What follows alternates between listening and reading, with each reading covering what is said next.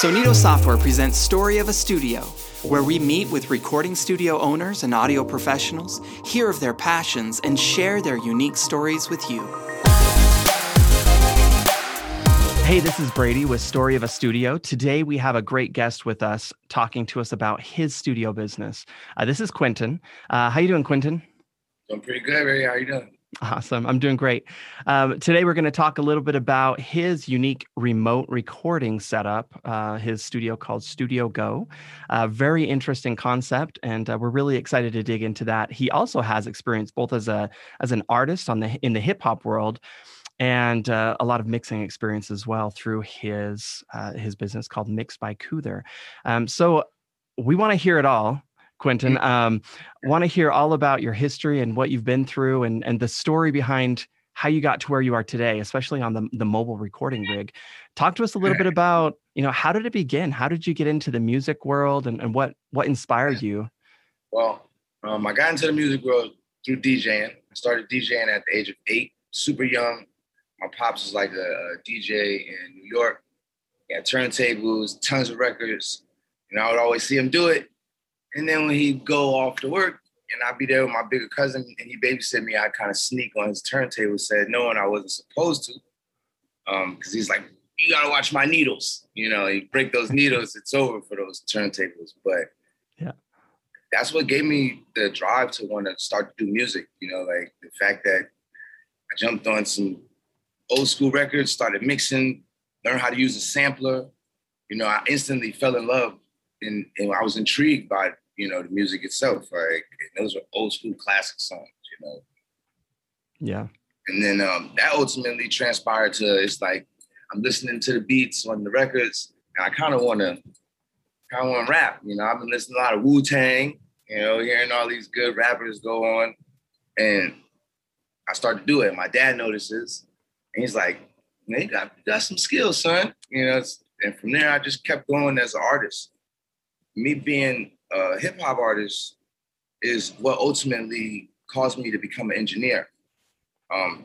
Because, at a young age, we literally had a karaoke machine, a microphone, a tape in here, you play the song, you record on the other tape with your microphone. It transpired from that to me seeing Acid 4.0 and learning how to use that and record myself. But I had even still like a Logitech microphone, skinny as ever, sticking out of a shoebox, is my mic stand. And, from there, like working in a DAW in itself was something different. People already looked at me like, yo, man, you doing something different. Like, how do you know how to use that? Because I instantly jumped on and self-taught myself. I taught myself how to pretty much do it from scratch. Even though I wasn't good at mixing at the time, I didn't understand the concept of EQing your vocals and all. I just knew record it, put it out. Yeah. Poops and kicks and puffs, all the siblings in the world in there, and we didn't care. But as I got older, I joined the military. From the military, that's when I kind of got serious with my artist career, and I started to do more shows. But then again, I started to pay attention to engineers now more. I'm more intrigued by like, why is he doing that? Why when I leave this studio, my mix sounds like this? When I leave this one, it sounds like this. Like I don't understand my vocals. And that kind of sparked something for me. And after that, I was just like, I'm going to try to do it myself. Got my own stuff. Doesn't work out. I give up at first. And then I go to another studio again. And the studio pretty much kind of like jerks me for $300 for like a 2-hour session. Worst mix I've ever had. It was kind of depressing leaving out of there because it was like a beautiful studio. I'm like, man, it's going to sound so good. And it sounded terrible, Oh, man. After that, I was just like, I'm going full force now. I went and talked to my people who I need to talk to. I had a friend who attended a school in LA for music. And he pretty much told me what an interface was and all that stuff. So I went and grabbed a Focusrite Sapphire Pro. That was my first interface. Firewire. It's like, and I instantly go in and start recording. I think I got it now. I'm using Studio One at the time. And this is great. It's like an easy DAW to use. It kind of gave me that acid feel. I'm like, I could definitely do this. I start putting my music out on SoundCloud, and people are like, dude, man, you suck. Your mixes are terrible, man. Like, I'm like, oh God, no. Like, and that right there just gave me the drive to want to continue to get better at my mixes. Now I'm being an artist, but I'm more focused on my sound. Yeah. And I started to notice it transpire, like it became something else. And then it's now after album after album, because after my first album, I've mixed all my music since then. And I'm literally on my 7th album, so. Wow, good for you. And that's not to mention like EPs or anything like that, but everything in between there was all done by me. And it got to a point where I'm like, you know what? I can't learn anymore from YouTube. I can't do it. It's like, I gotta go and learn from the masters, So I decided to go to SAE and study up with everybody at SAE. And instantly from the time I jumped in there, I felt like I learned so much. Like I needed a foundation. And that foundation was understanding frequencies and understand, the human anatomy of the ear and why you need to rest your ears because they compress after a while, and school taught me Pro Tools. I would have never used Pro Tools if it wasn't for SAE. Like they pretty much laid it down for me. After I understood how to do Pro Tools, I instantly ran to my boy's house. Like, I gotta take my big computer. I'm like lugging my desktop over there, take it over there, and I show him. And he's like, yo, you're actually pretty good. Like, yo, you just learned how to do this. He's like, this looks insane to me. It's like algebra times 10, calculus. Like, it's not that bad. But he like, you came over here and set your stuff up. You just like started recording, bro. That's kind of cool that you pulled up with your equipment. And I'm like, that was pretty cool. I'm like, it sounds good, right? He like, yeah, bro. Actually, you know what? I think I'm going to start trying to build a mobile studio. And that's when the idea came to me. It's just like, I can go door to door to people, and actually do this. And this is when COVID started to hit. So instantly it was just like, nobody's going to the studio. Right. And it kind of worked out for me, in my favor. Because I'm like, now I can bring the studio to you. And everybody's all skeptical about how it sounded. But ultimately, I made sure I made the right preparations. Wayne got the chaotic eyeball. I'm like, man, this thing makes you sound like you're in the studio. Every time you record, you don't get none of that. None of the acoustics. And all right. I had a better interface at the time. Like, so I was feeling confident. I went and bought a Neumann. I got pristine equipment, like I can actually do this. And it works for me. It definitely works for me. And it brought me to a studio in Brooklyn called Voice 101. And ultimately I ended up clashing into them there, and they hired me on the spot. They're like, come in for an interview, we'll check you out. And they hired me on the spot. The lead engineer was like, yeah, he's pretty good. He understands what he's doing. He's not just doing it just to do it. Like he's seen it somewhere.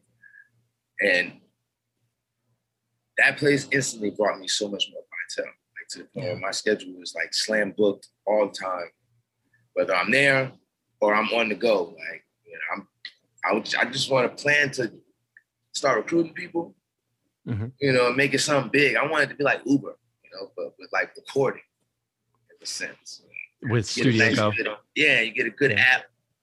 There you go. But as I was doing that, I noticed like, hey, people need mixing and mastering. I know how to do it. After they, record, sometimes they may not have enough time to do that. And that's when Mix by Kuther comes into play, where it's like, hey, I'm your remote mixing and mastering engineer.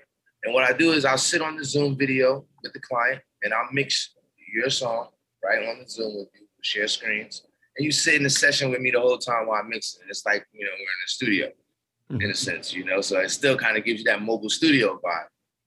Just the other day, I had a mixing job and they had 3 people in the Zoom meeting. It's like they're like hanging out in the studio, like listening to me mix it. And I'm just like, this is actually pretty cool.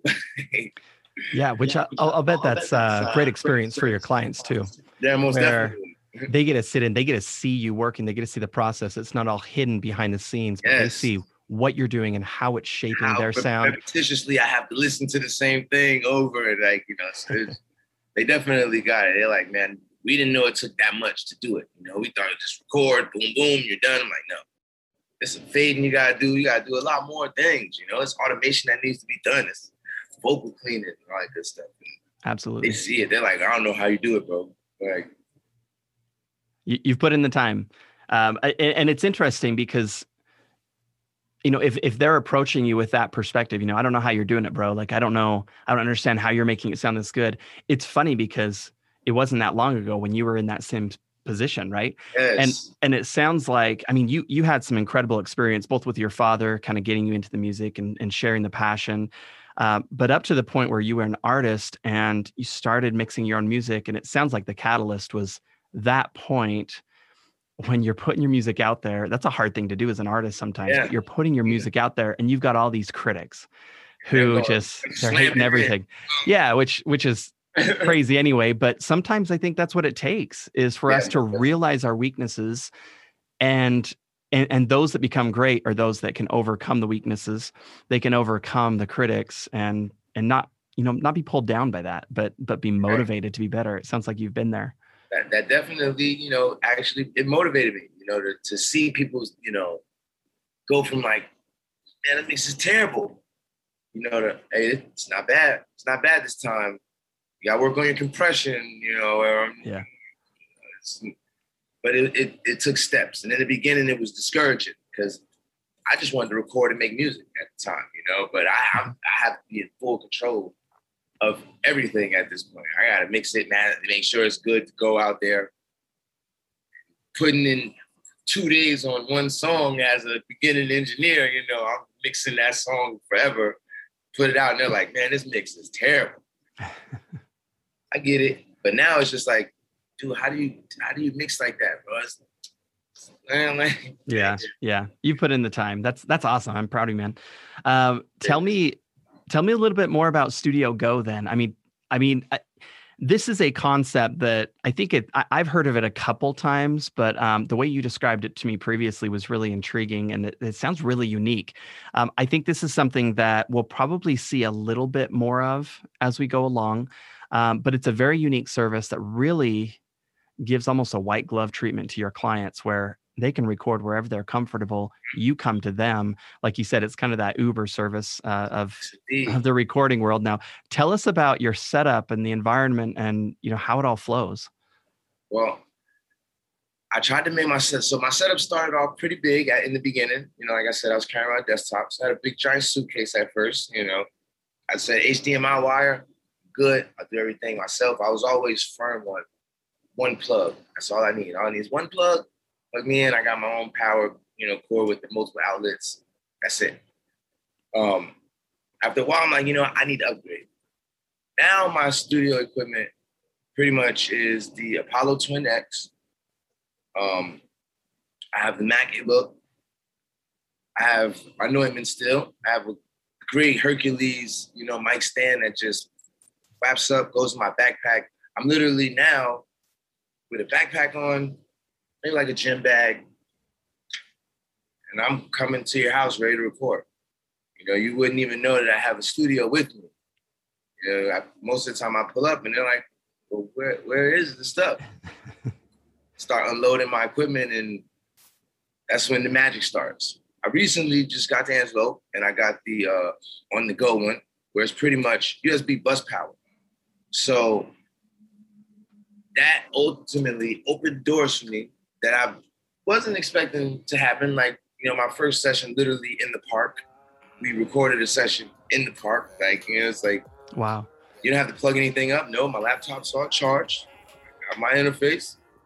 Let's lock in. Yeah. And that right there was an experience in itself. So I'm worried about the sound. I'm worried about them. But that eyeball does justice. Yeah, well, and that's pretty cool, right? I mean, Studio Go as a concept means you can go anywhere. Anywhere. Wherever you want to and wherever you feel like you're comfortable recording. Like, I want my clients to be comfortable. And sometimes the best songs are made, in the comfortability of, your home or your hotel, or, you're just kicking it. Or the park. Exactly. Yeah, no, that's cool. And I had my setup. It was pretty funny because we're like in like a park area, it's a slide. I kind of made it a little more plosive because I'm putting my speakers here. I'm going to put it there next to the monkey bars. Let it look cool, Yeah.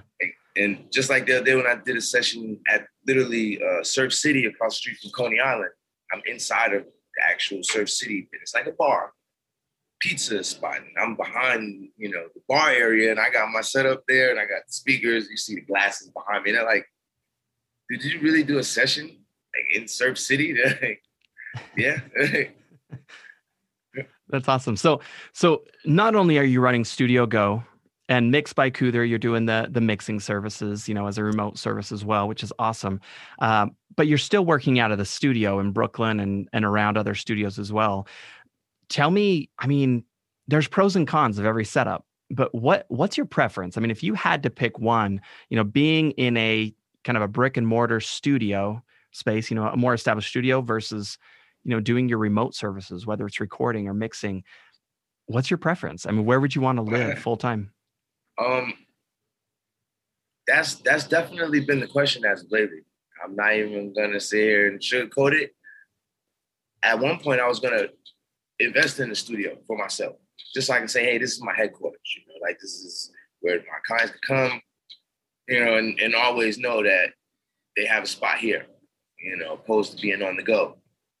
But then again, I'm like, what would I do with my on-the-go service? You know, that's how people know me. They're like, that's the guy that walks around with the studio in his backpack, you know, like, and I kind of like that. You know, I like the whole ordeal of being able to come anywhere to people, like, you know, and for them to like get to see that I actually set up and you hear your music in playback and you're like, yo, that was recorded in my house.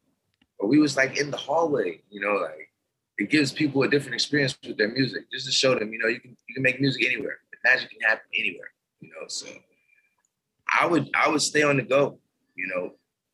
Working in that Brooklyn studio, it kind of kept me real tight, and I was close to the studio because I wanted to be in the studio all the time. It kind of took away from me doing the studio, and I slowed down major, you know. But I was like, you know, I gotta find time for my studio clients as well.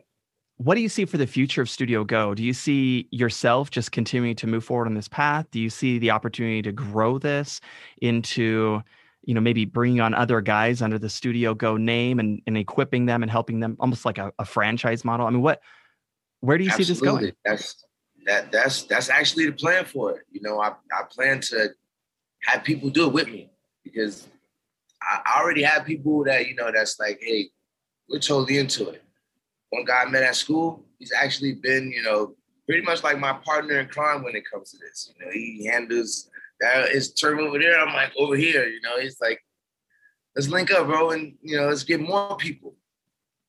And that's ultimately what I want to build. You know, I want it to be a bigger service so it can expand, you know, so everybody can get that experience. You know, like everyone should at least be able to get, I can't get everywhere at one point, you know. I want to be able to have a studio in North Carolina. I want to be able to have one in Atlanta. You know, I want in California.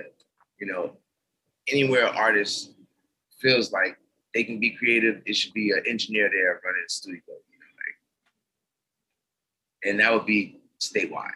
Statewide. I definitely want to turn it into something major because I can see it being that much. That's great. Yeah, that sounds pretty cool.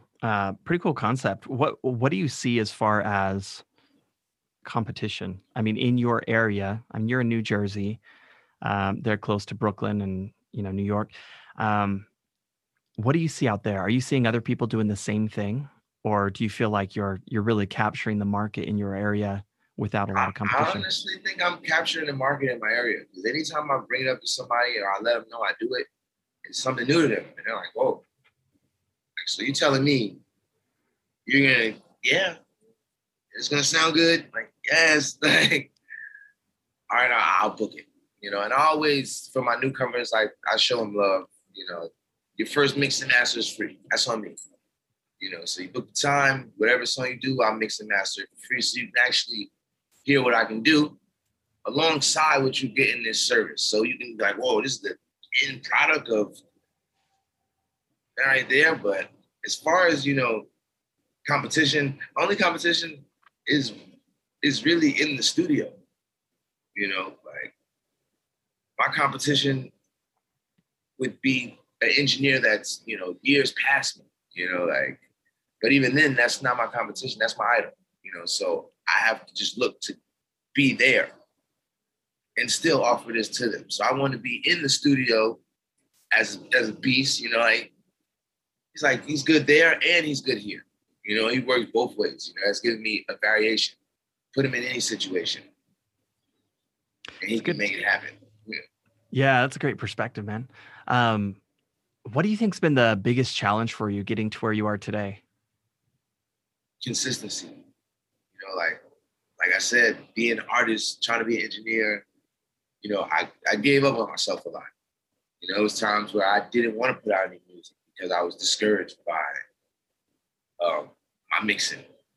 You know, it's just like, I don't want to go with anyone else. I want to continue to do what I've been doing, and I would stop. You know, if I feel like if I continue to just push harder, I probably would have gotten a little higher, but I'm so appreciative of where I am now.